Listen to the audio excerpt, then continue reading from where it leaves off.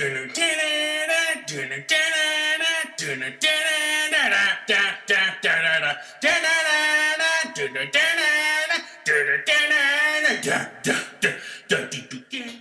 listening to the Pigs Podcast, featuring Amanda Keene and Kirsten Aho. The views, comments, statements, and opinions expressed in this podcast do not necessarily represent the official position of the Salvation Army.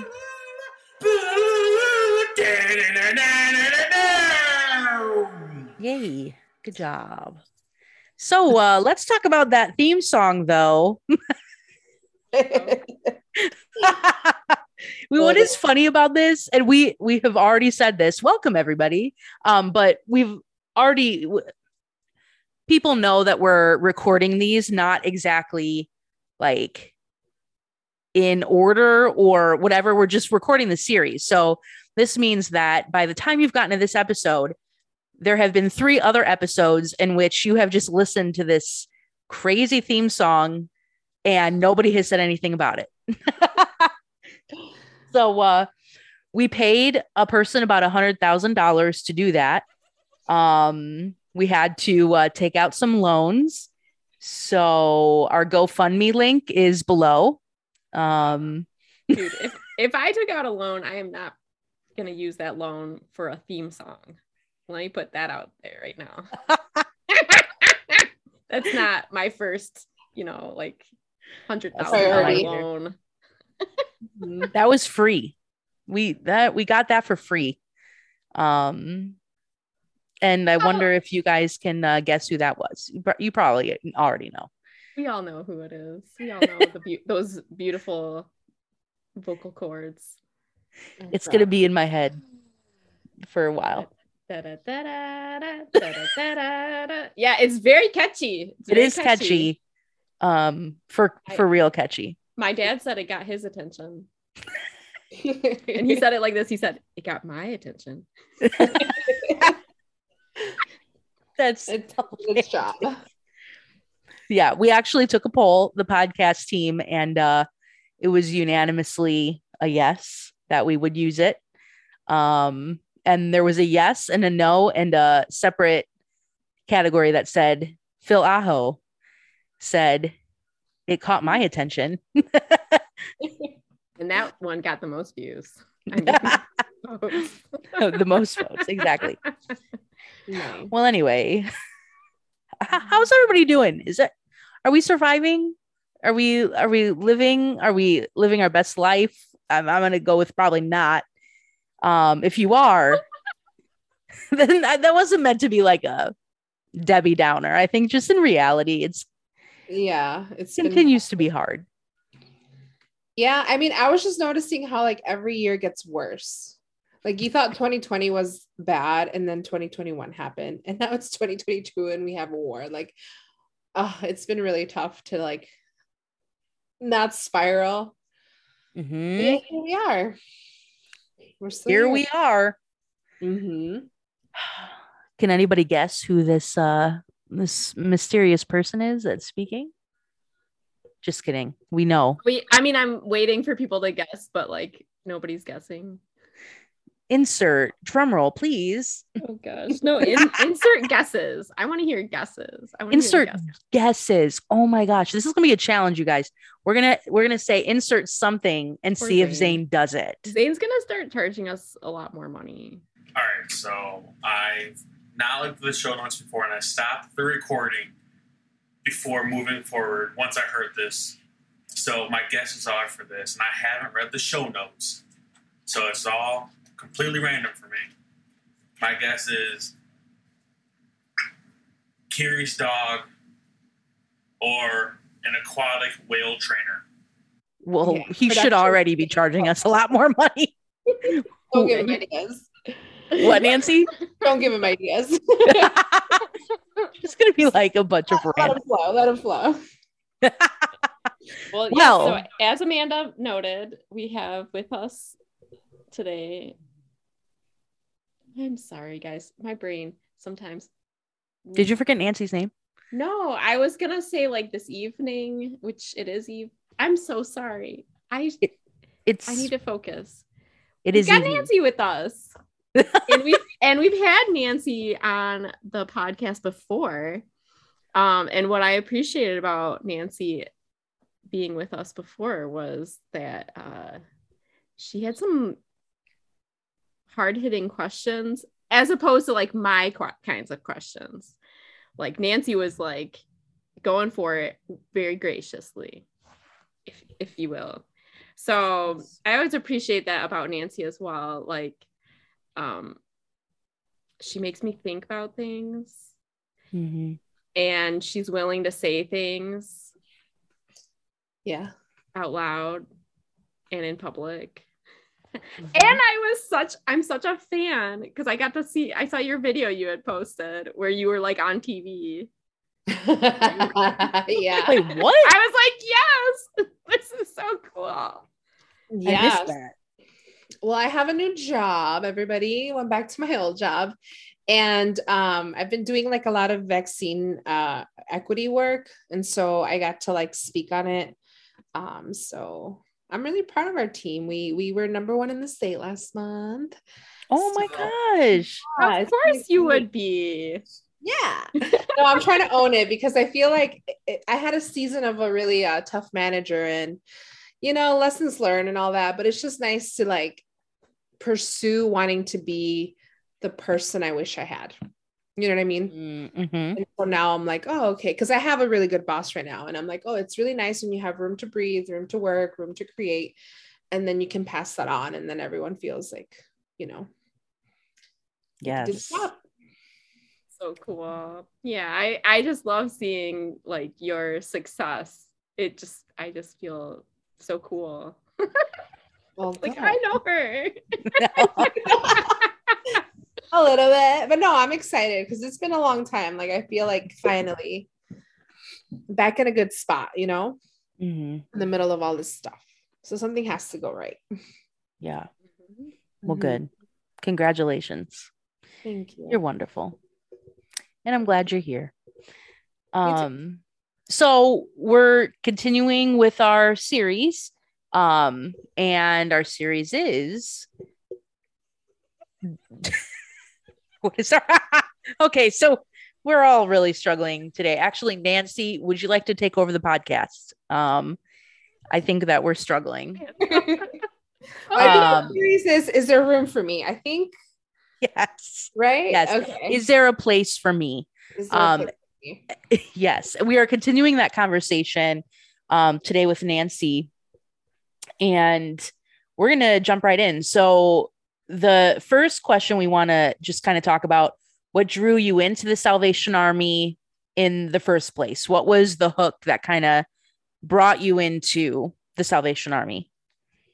Yeah. So I was kind of forced. So my mom, we had moved from Chicago. So like I actually live right now in Pilsen where I was born and raised for the first 9 years.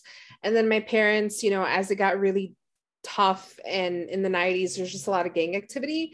My parents moved us to Cicero, which is a Latino suburb in the West Side. And my mom like wanted us to be busy and like keep us active. And so she signed us up for the after school program at the Laramie Corps. And I did not want to go. I was just like not happy there. But I had no choice. And so like when I started going, I don't know, I guess there must have been a lot of like issues happening because I was a really big rebel in like the 4th grade, 5th grade. And I remember we had to we did activities and we would have to bring a quarter. That was like our snack money. And so we would give a quarter every time. And then we also had to pay a quarter if we like used profanity. And I was like, I ain't effing paying no effing quarter. And then the lady's like, that's $1. And I'm like, oh my God. So like by the end of the year, I had like helped pay a pizza party because I think I like got $19 and like swear words accumulated. So then like, I don't know, I feel like that's kind of what drew me. Like, I guess as a kid, whether you have the words for it or not, like you learn that there's people who can be consistent with you no matter how much grief you put them through. So I think that was like my first thing, like my after school, like teachers, and then quote unquote. But then I got invited to youth group, like because of that. So like about a year later, I was asked to come. And then from there on, I just kind of never left. So I was participating in like little things like youth group and church. And then little by little, like you get kind of involved in everything. So I was counting money when I was 12 and all of this kinds of stuff. So I got really, really hooked in there. But if I can remember, my first time being introduced to the Salvation Army was actually in like 1997 when I was still in Pilsen and the cadets had come and done the assemblies at the school. And so I remember getting a pack of like those pens and all the little tchotchkes they give you. Mhm. So like that's kind of like my earliest memory of the Salvation Army. So yeah. That's cool. You 1997, a school assembly. When I was a kid, my parents were the DYSs. They were probably setting that up. I would go on some of those programs. I would go do the puppets. I mean, yeah. I mean, I've been wanting to like look for some like yearbook of sorts and be like, who made it here? Who was here? Because I'm sure like if I take a peek, like, you know, and I remember, yeah, they just had like all these little gifts and they would just stand at the door and they give you a little packet and then that was that. Mm-hmm. What if you guys saw each other and you didn't even know? Wouldn't that be that'd be so very cute. possible. I saw somebody that's still there today. I know that much. Like I feel it, you know, like someone who was a cadet is probably still an officer somewhere, and I'm sure I ran into them at Congress. Like that's the idea I want to believe. Yes. Yes. That I've been around the energy for a while, so we'll see. That is. But one day I'll look it up. I'll go like into the archives and be like, who was it? Yeah, that would be really fun. I wonder if we'll have to look up like who were the cadets that year and then find out like which schools did they each visit, and then you could cross-reference with which school you were attending. We could figure it out. I know it was winter because it was Christmas, so yeah, I'll know. Yeah, that's a fun story. It's a fun story. It's really cool. Yeah, that was interesting. So it's nice to like think back, like, you know, the little seed was planted early. So but yeah, I was forced to go to Salvation Army. I love it. Yeah, so I know like that like I feel like we have a lot of history, like we've all known each other, I don't know, 10 plus years and done things around Chicago with the Salvation Army together in different ways. But I think so like there's kind of like a whole big story, but maybe so I guess it's like a big jump going from question 1 to question 2. It is. Like because it's kind of like there's a whole story here, but the second question that we've been talking to people about is, as of today, do you feel there is a place for you in the Salvation Army?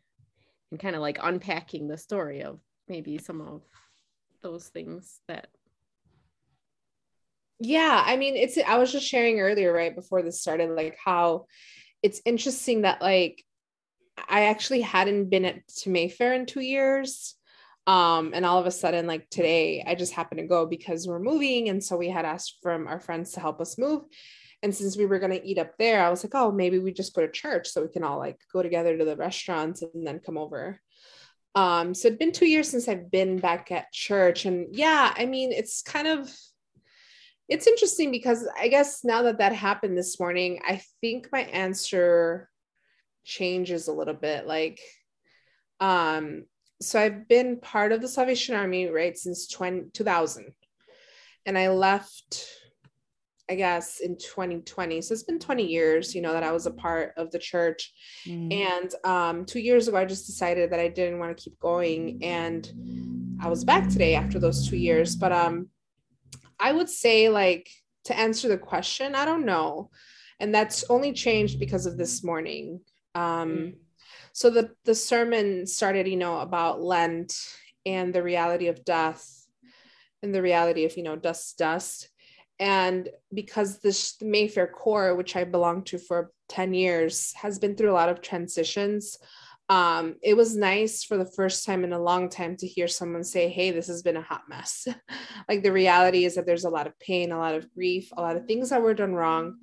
And we just want to start from that place and like not ignore it. So I think the last event that happened in the last week is that, you know, a couple, like maybe 6 weeks ago, our friend Justin left Mayfair, and it seems like they got like an interim pastor, but then that pastor resigned.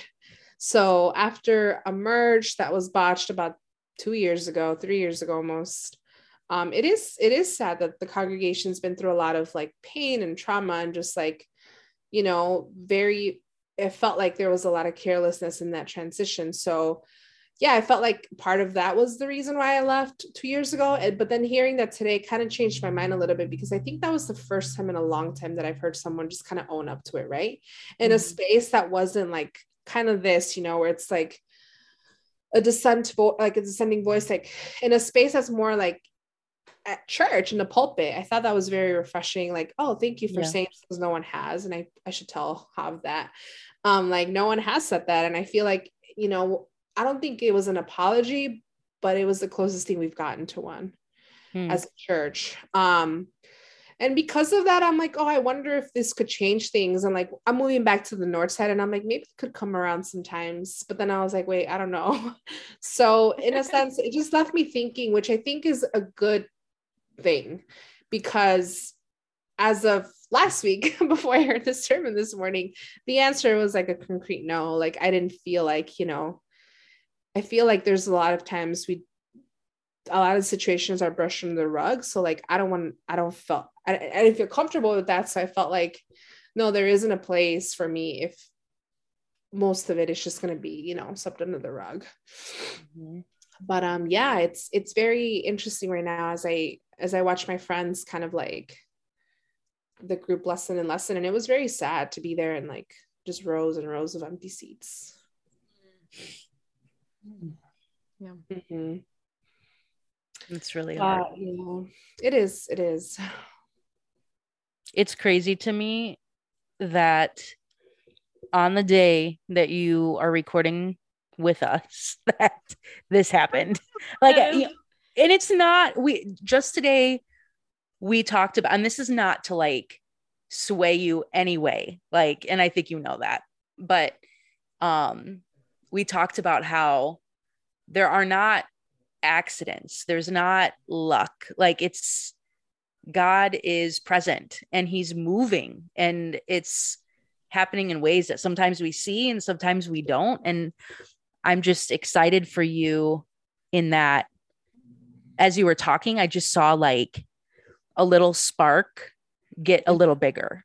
Like, that's what I saw, was like a brightening of fire. I don't know. Like, I don't know if that makes sense, but that's what I saw in my brain as you were talking. So I would like to go into the next question a bit. And feel free to share what you want, but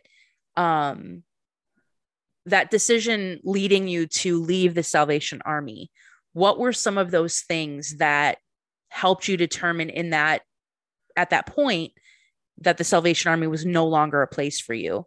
And I know you had spoken about, you know, the experience at Mayfair. Were there other things that kind of helped to make that decision? Yeah, I mean, I think there was just a lot of iterations of changes, and I think that was hard enough on all of us as a group. So to give some context, the north side of Chicago had, for the last 20 to 30 years, to my knowledge, has been like decreasing the number of cores in the north side of Chicago. So we had a church member who's recently passed in like the past year or two, Fern Hacker, who's, you know, been a volunteer of the Salvation Army and did like, honestly, way too much free work into her 70s. And it was sad because when I talked to her, she had told me how she had been part of, I think at least 4 cohorts that she had seen close. And to me, that was just like really, really devastating because I'm like, this lady never really, like all of her history is just gone. Like all the course she's been to as a child, as a teenager, as a young adult, as an adult, as a senior, gone. And I think that those merges alone, you know, are going to affect people. So I would say that affected me to an extent because I was like, yeah, like it's really strange, like all this cultural clashes and like the disregard for, you know, doing this right and just knowing what was happening at DHQ, the decision making, and just seeing like how this was just botched, like was already like a big like, whoa, like what's going on? Like no one's taking the time to bringing like, you know, do we not want to invest in a mediator? Do we not want to invest in some cultural competency courses for all of us to be in the same boat, right? But it's like minority, they're going to be fine. And no, it's not, this is not how it works. And so I think that was one of the biggest things. And then I felt like increasingly more like uncomfortable with certain viewpoints of doing things. I think I felt really safe when John and Lois were there and then they left. And I think that was to me like a big, I was already kind of like, you know, not all in. And, you know, for better or for worse, they always took the time to check in, especially Lois, you know, whether it was like an Instagram post or like, I'm sorry, message or like a text. Like I always felt like no matter what, she kind of had good intuition and just kept tabs. And so like when they were gone, I felt like a lot of that safety just fell away with them, you know? And I don't know how to put this, but I didn't see eye to eye with some of our leadership. And it's hard to say it because it's also friends, but like, it was difficult to navigate that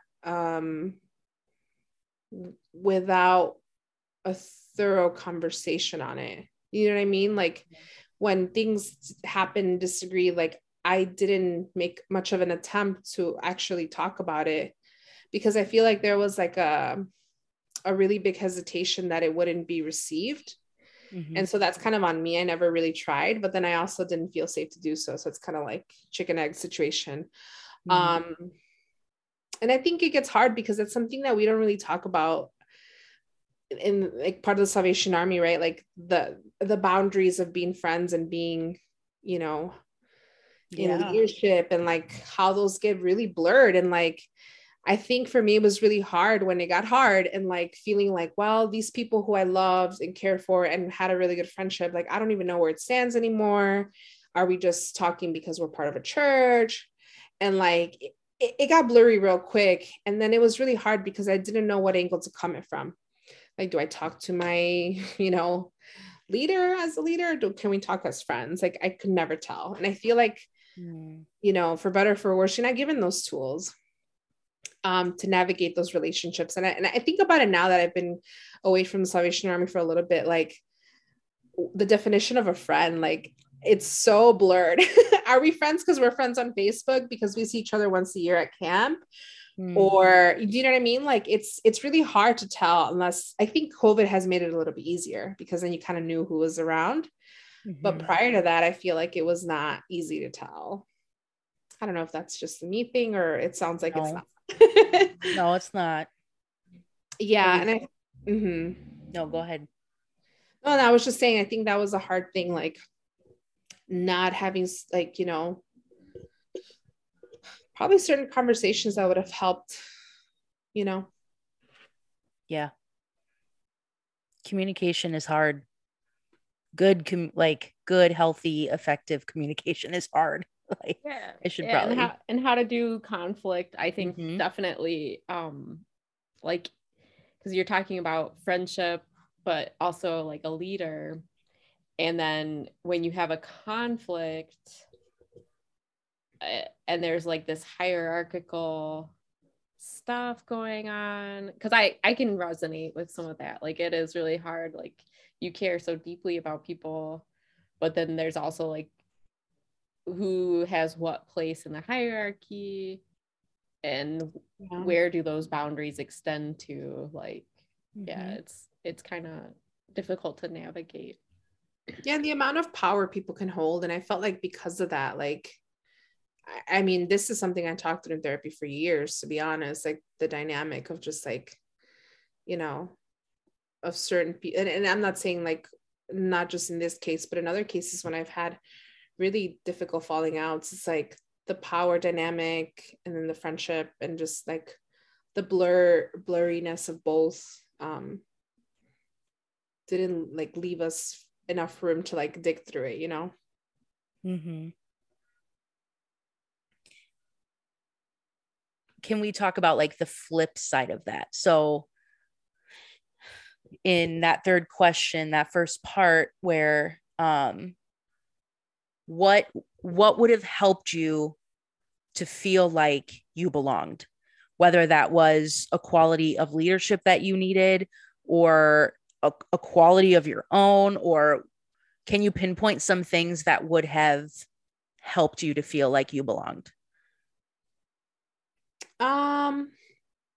Yeah, I think some would be like, I wished I would have not, I felt like a lot of my time there too was to be a voice of reason. No, a voice of like, honestly, just calling things out. And like, I think for a long time, I was just like, hey, do we not see this? Do we not see this? Do we not see this? And then I felt like I was also always, I think I was frozen in time in that, right? Like, instead of also being someone who could, you know, like talk and converse and like have conversations, I think I also developed a reputation that I'm very combative. And there's a lot of truth to that. But I feel like, and I've shared this recently in another setting that has nothing to do with this, but I was like, I think people do look down sometimes at like the combativeness or like the challenger, you know, in people. But then I feel like it's a big miss when people don't notice that the lack of engagement is also just as violent. Like, you know, for those of us who really like, that is our way of like, connect with me, almost like a little toddler way of like, I want to connect and I want to get through this. And then the other person doesn't want to engage. To me, it feels really violent and really, really difficult. And so I feel like for me, I wish that I would have had the voice to be like, hey, I know that I can come off this way, but I also know that like you not engaging with me is actually really, really hurtful and really, really difficult, you know? And I wish I would have had the maturity and the insight to be able to say that to certain people, you know, and be like, you know, can we actually talk about this instead of having this awkward dynamic for years and years of like the tension in the room. I think that would have been helpful if I would have just done something about that. On the inverse, I wish that would have happened for me too. And I don't know how to put it, but I wish there would have been like some grownups in the room. Like, I think when you're in these places and like, you know, we were in our 20s, early 30s, but like, it would have been nice to have like a good old, like old lady, old man, just kind of be like, yeah, this sucks. And you're like, yeah, you know what I mean? Kind of lean into that wisdom of people. And, you know, I think that would have been really nice so that like, it's not like, you're not just also like trying to fly the plane as you build it, but like you would have had the comfort of some wisdom of another generation understanding, you know. And I think that's what I envy about other churches or other core. It's like they have such an array of like generations, you know, there that they can lean on lots of those people, and we didn't have that. So that was a big bummer. And I think also too, like I don't know, I felt like I belonged for a long time, so it's hard to pinpoint because I felt like whatever got me there in the first place, you know, disappeared little by little. That's a really interesting way that you just put that. It's making me think. Yeah. And I mean, I think one thing that I've noticed now that like, you know, I've been dating my partner now, Angelo, for 2 years, and I feel so bad because I feel like all the experience he's had about the Salvation Army is all the drama. And it's like what everyone talks about is like, well, this happened and this happened. And it's like, oh my God, I don't think he's heard like more than one good thing that's been positive. He knows that we're all close and bonded and together. But then like, I do feel bad because I'm like, I feel like it is a lot of little moments that created that distrust, you know, for leadership, our friend getting fired, things changing left and right and like no explanation, and politics, you know. 2016 was a really big unveiling for me, like, oh, I thought we were all on the same page. I guess we're not, you know. Mm-hmm. I would say that 2016 was the big one for me. Yeah. Oh. Not realizing that like I was in a room sometimes full of people who didn't like, you know, have the same values. I'm like, oh, wait. Mm-hmm. Yeah. Mm-hmm. Yeah. Kiri, what are you thinking? I said, Kiri, what are you thinking? Yeah, I think it does resonate for me, like thinking about the little by little and kind of like realizing you're in a room with people who don't even share the same values. Like, I think it took me a little bit longer. But the funny thing is, I think there are still a lot of people who share my values, or we share values, but it just started feeling like way more didn't. And I, like, for me, I'm not, I think I'm kind of combative, but not also. Like, I have to have a much higher level of trust with someone before I start fighting them. Mm-hmm. And I was like, I know. I'm just kidding. Well, I know. It takes me, for both of like, you. Yes. Yeah, I won't disagree with people until I'm pretty safe with them. Like, and if I start feeling like I'm not safe, and I really disagree, then it's like, oh my gosh, I can't. But yeah, so that resonates for me, like hearing you kind of sharing about that. And before you go into the next question, like if that's what you're doing, it looks like you're looking for the questions. I'm looking at the questions because I'm thinking, like, did we answer all the questions? Is there more that we'd want to look at? There is. I do want to go into this, and it's not a question that we gave you before, but so we've alluded to, you know, you being this challenger. If we're doing Enneagram talk, that would be an 8. Nancy's definitely an 8.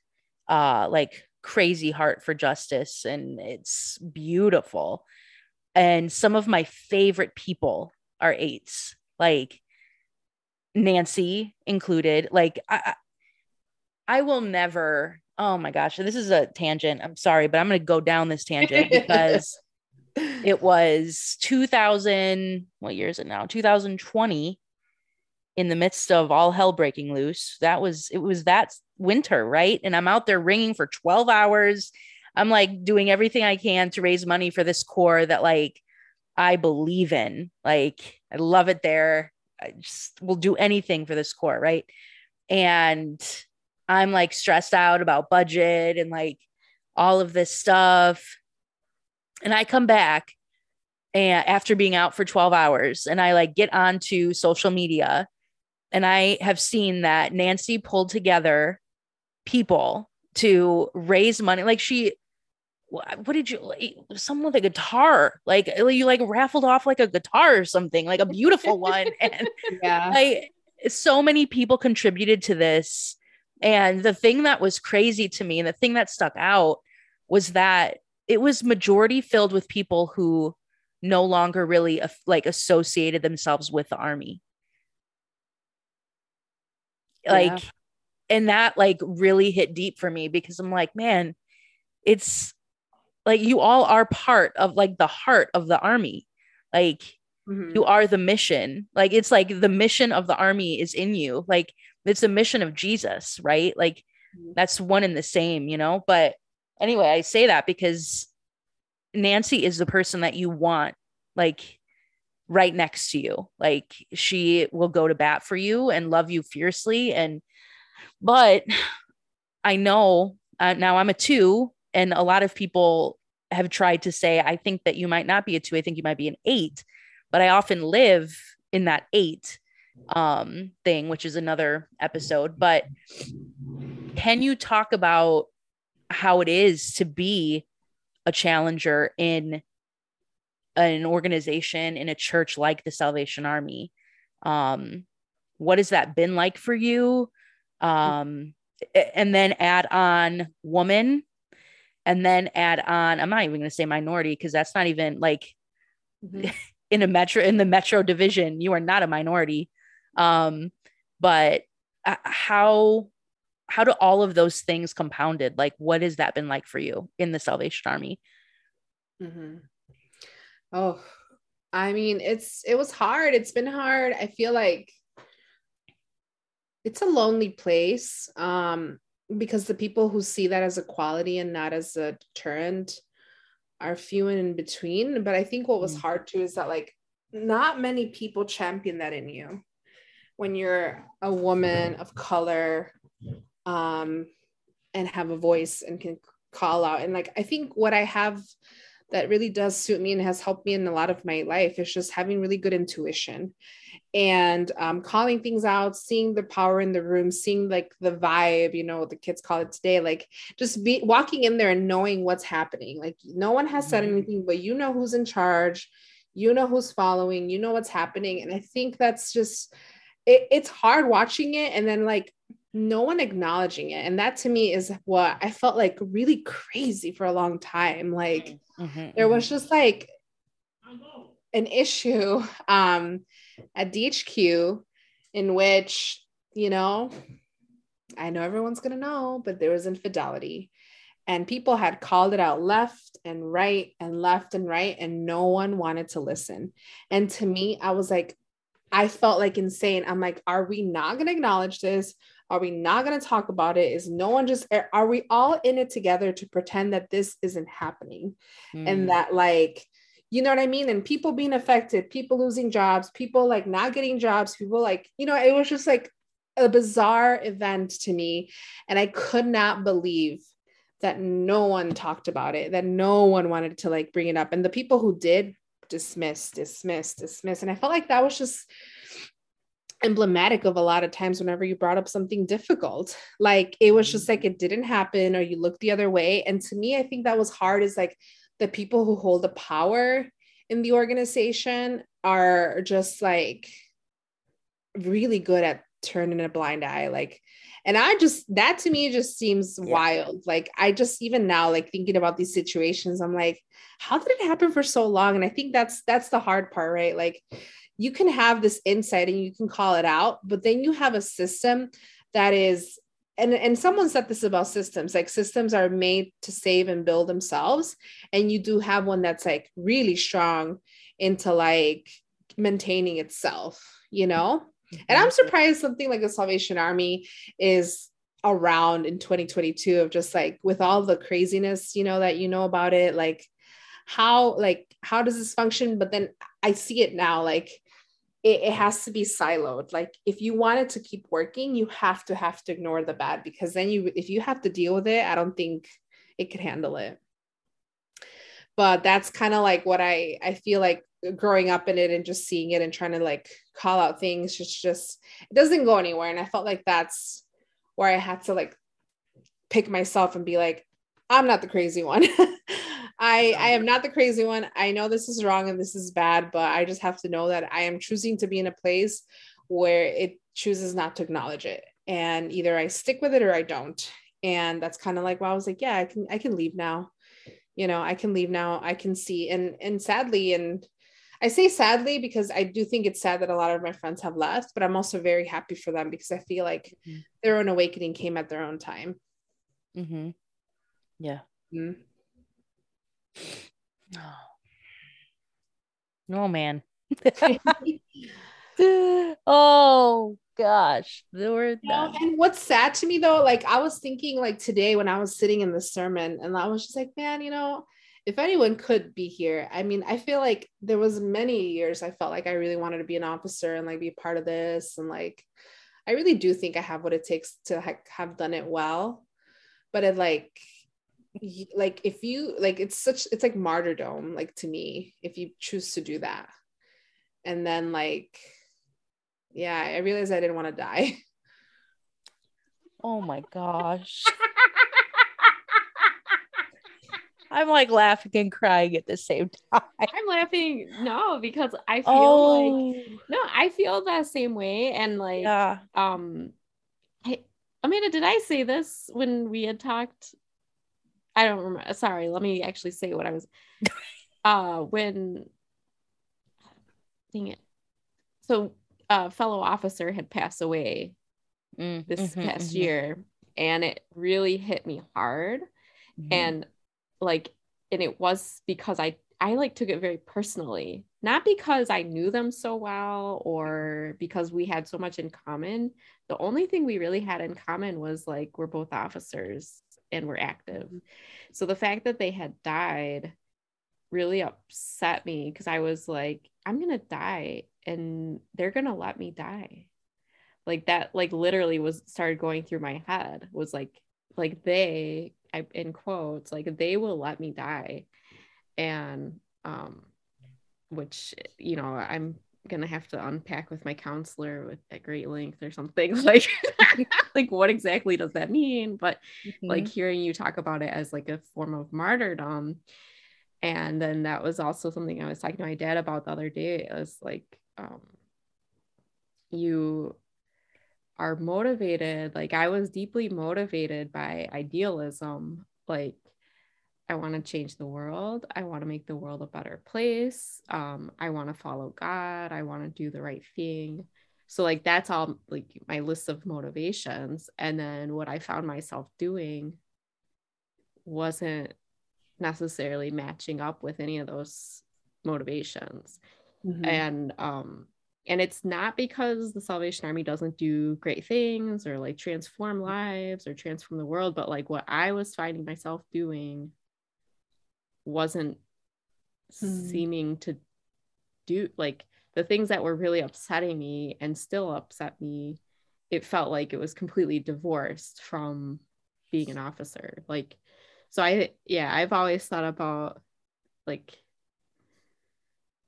officership, man, it's like a weird, it's because it almost at that point felt like a bait and switch, which I don't think it was intended to be that way, but there's just so many different people who will tell you this is what officership is or this is what officership is. And then you receive your assignment, you start doing your assignment, and you're there and you're like, well, what the hell did I get myself into? That's what Amanda. Amanda, you just yes, for the kids, this is being recorded for the kids. I'm sorry.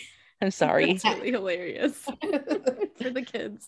I mean, it brought a lot of emotion. I'm curious to see like what exactly, like, you know, why, like, do you know what I mean? Like I feel like it kind of unlocked a little bit of a burden for you. You talking to me? Yeah, talking to you, not to be the therapist, but like, you know what I mean? Like, I'm just curious because I feel like you've really given it your all and you're always there. And like, trust me, I'm paying the price for that fundraiser because I get letters all day, every day for that money I sent. And I'm like, dang it. Know that I'm not sending those to you. I'm going to remove you from that list. No, I know you're not. But what I'm saying is like, I'm just saying as a silly thing because I'm like, I'm so happy I did that. But I'm like, dang it, DHQ, like save your postage.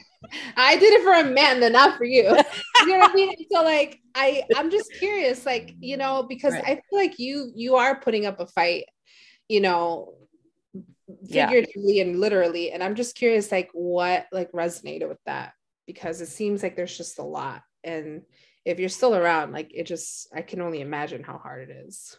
Dude, what is happening? Did Caleb and Kiri hijack the podcast again and got Nancy involved? Nancy's my new co-host. I can talk to Caleb about it. I know I saw the post. I promise. No, it's I think, you know, it was part of the whole point of doing this was because we saw like our friends leaving, right? And we need to talk about it. Like, just like what you were saying, we're so good at sweeping things under a rug and putting on a face and putting on a uniform and moving on like nothing's wrong. Like there is no for real transparency. And just because you're having a town hall meeting does not mean that that's like we've arrived at transparency. No, like That's bottom line. Like, Funny. but anyway, it's okay. It's fine. It's just real. Like, so, you know, when you said that you viewed officership as martyrdom, like, I can't even say it without crying because I feel like that fits so well. And it's not even like oh, I'm a martyr. Like I'm better than everyone because I signed up, you know, and for this thing. But I remember, you know, going into officership, my experience, had I known what the Salvation Army was, like my experience was so unique coming into the Salvation Army because it didn't look like what typical Salvation Army looks like. Had I known, I would not have been here. I wouldn't have chosen to come into this. But I'm here. And the thing that's interesting is that I look at my congregation, and because of like the fight that I have fought, like basically my whole officership of kind of going against a grain,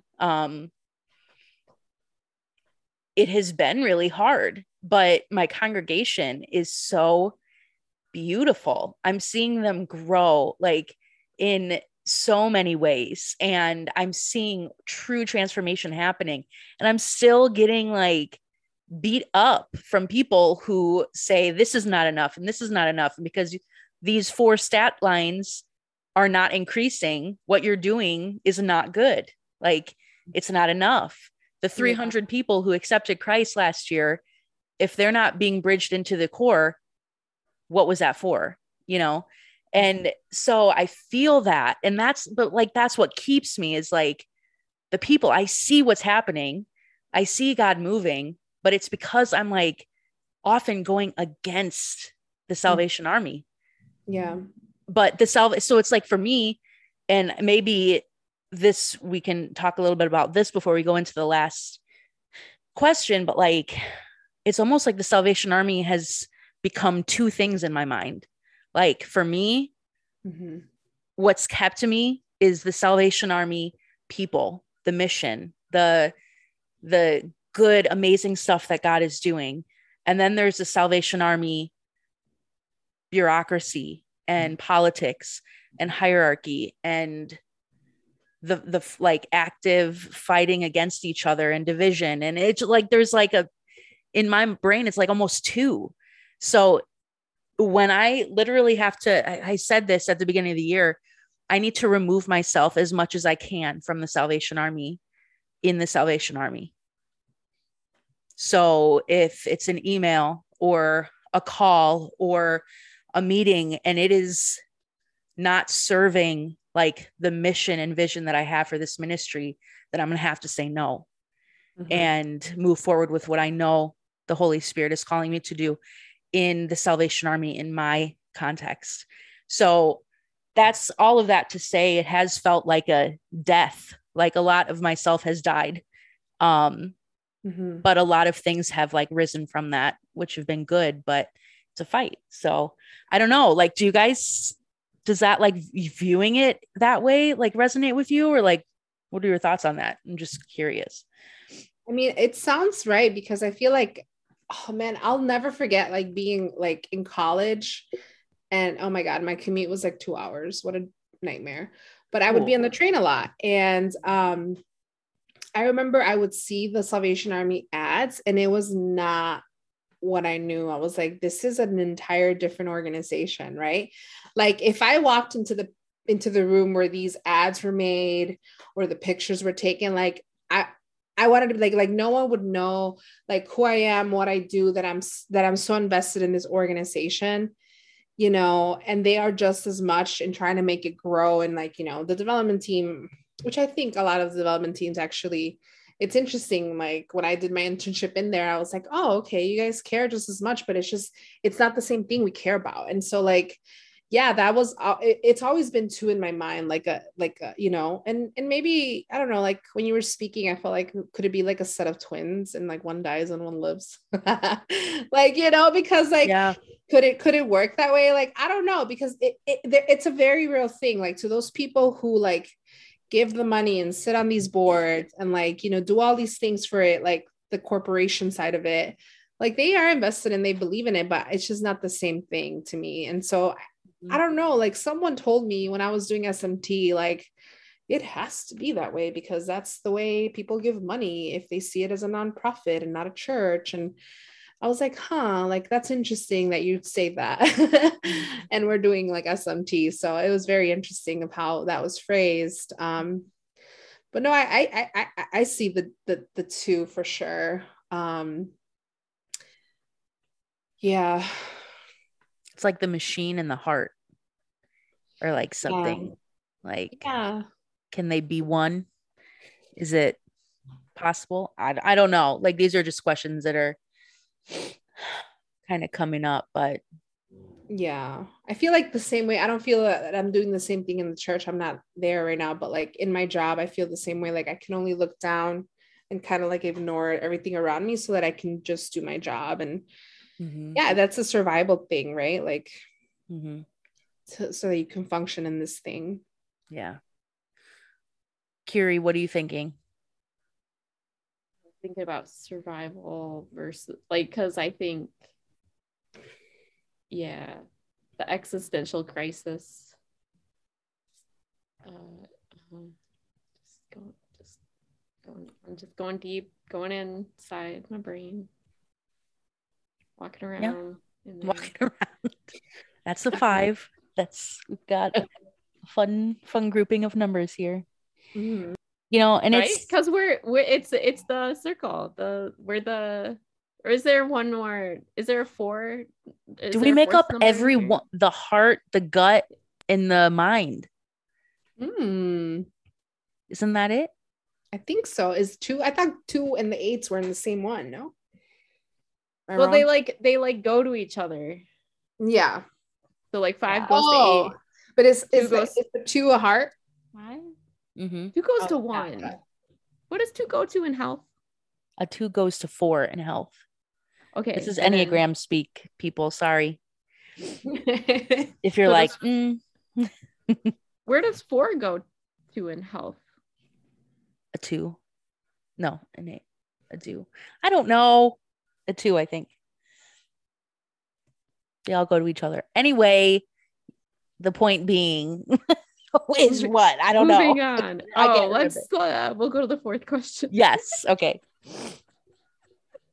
That sounds like a good plan. I will read it from my note over here. Kiri, I literally asked you before we got onto this podcast. I literally have it. I'll send you a screenshot of my screen okay, right fine. now. It's right here on the screen. Go ahead then. Say the 4th question. I'm still gonna stand here and read it. Hold on. Are you taking a picture? I'm taking a picture right now. I believe you. My dog is so cute. Okay. So the 4th question. So because we've had this very great conversation, kind of, it's almost been a little retrospective, right? Like looking back.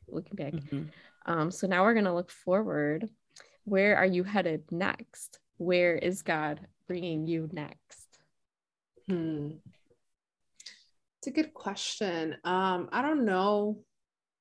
I really don't know. I feel like it's been hard because the last 2 years have been really reflective for me. But what I can say is that I do miss having like spirituality in my life, and the cadence of all that. Like I miss Sundays resetting my week, being with people every week, and just one thing that whatever good or bad church, like you do have a moment to just kind of sit with yourself. And I feel like I miss that part, like the very, ritualistic part of it.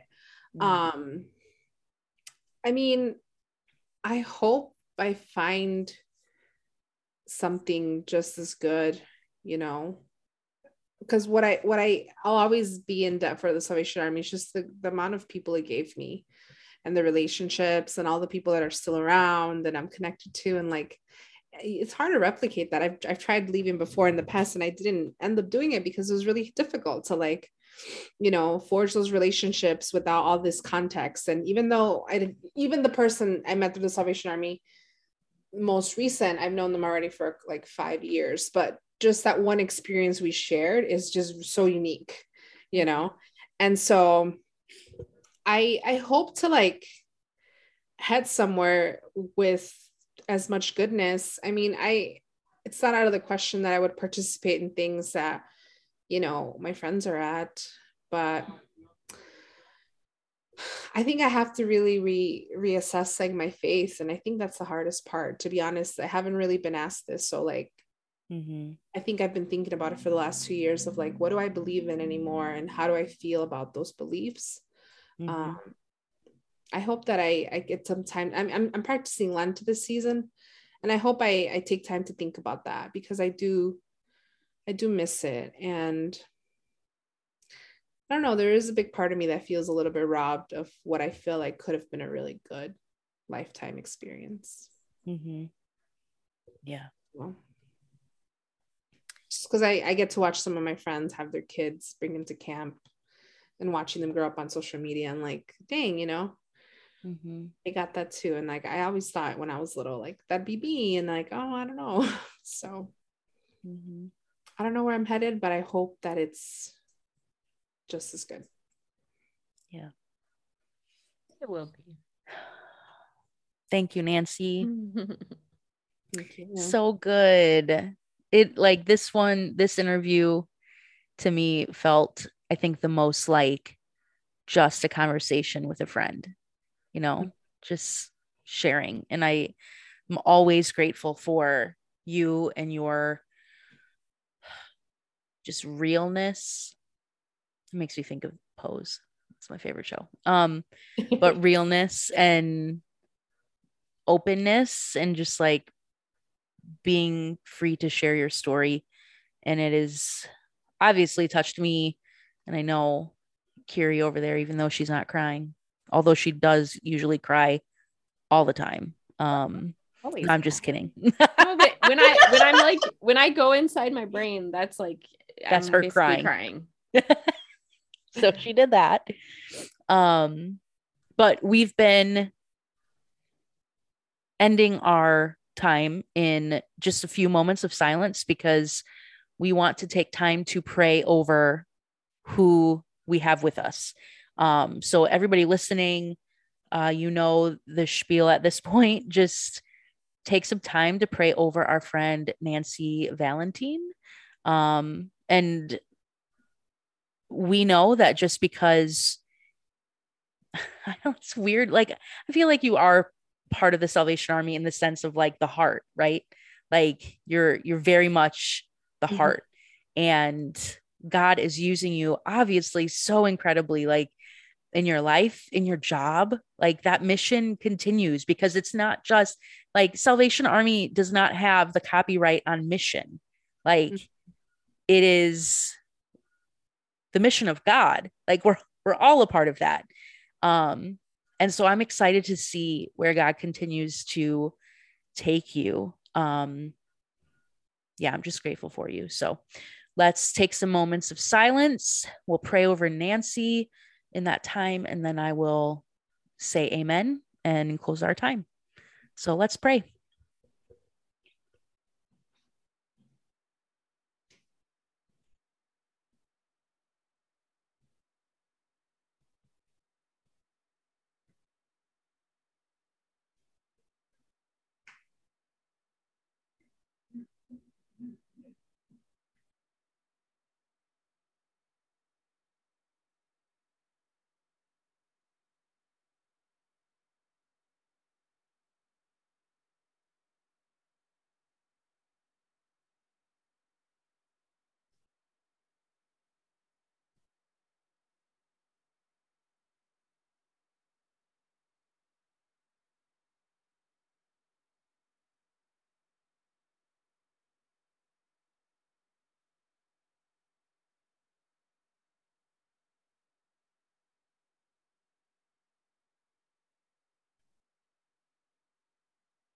Amen.